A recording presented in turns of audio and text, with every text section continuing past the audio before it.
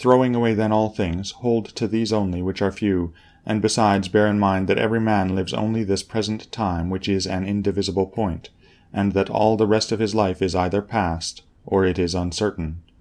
Short then is the time which every man lives, and small the nook of the earth where he lives, and short too the longest posthumous fame, and even this only continued by a succession of poor human beings, who will very soon die, and who know not even themselves, much less him who died long ago.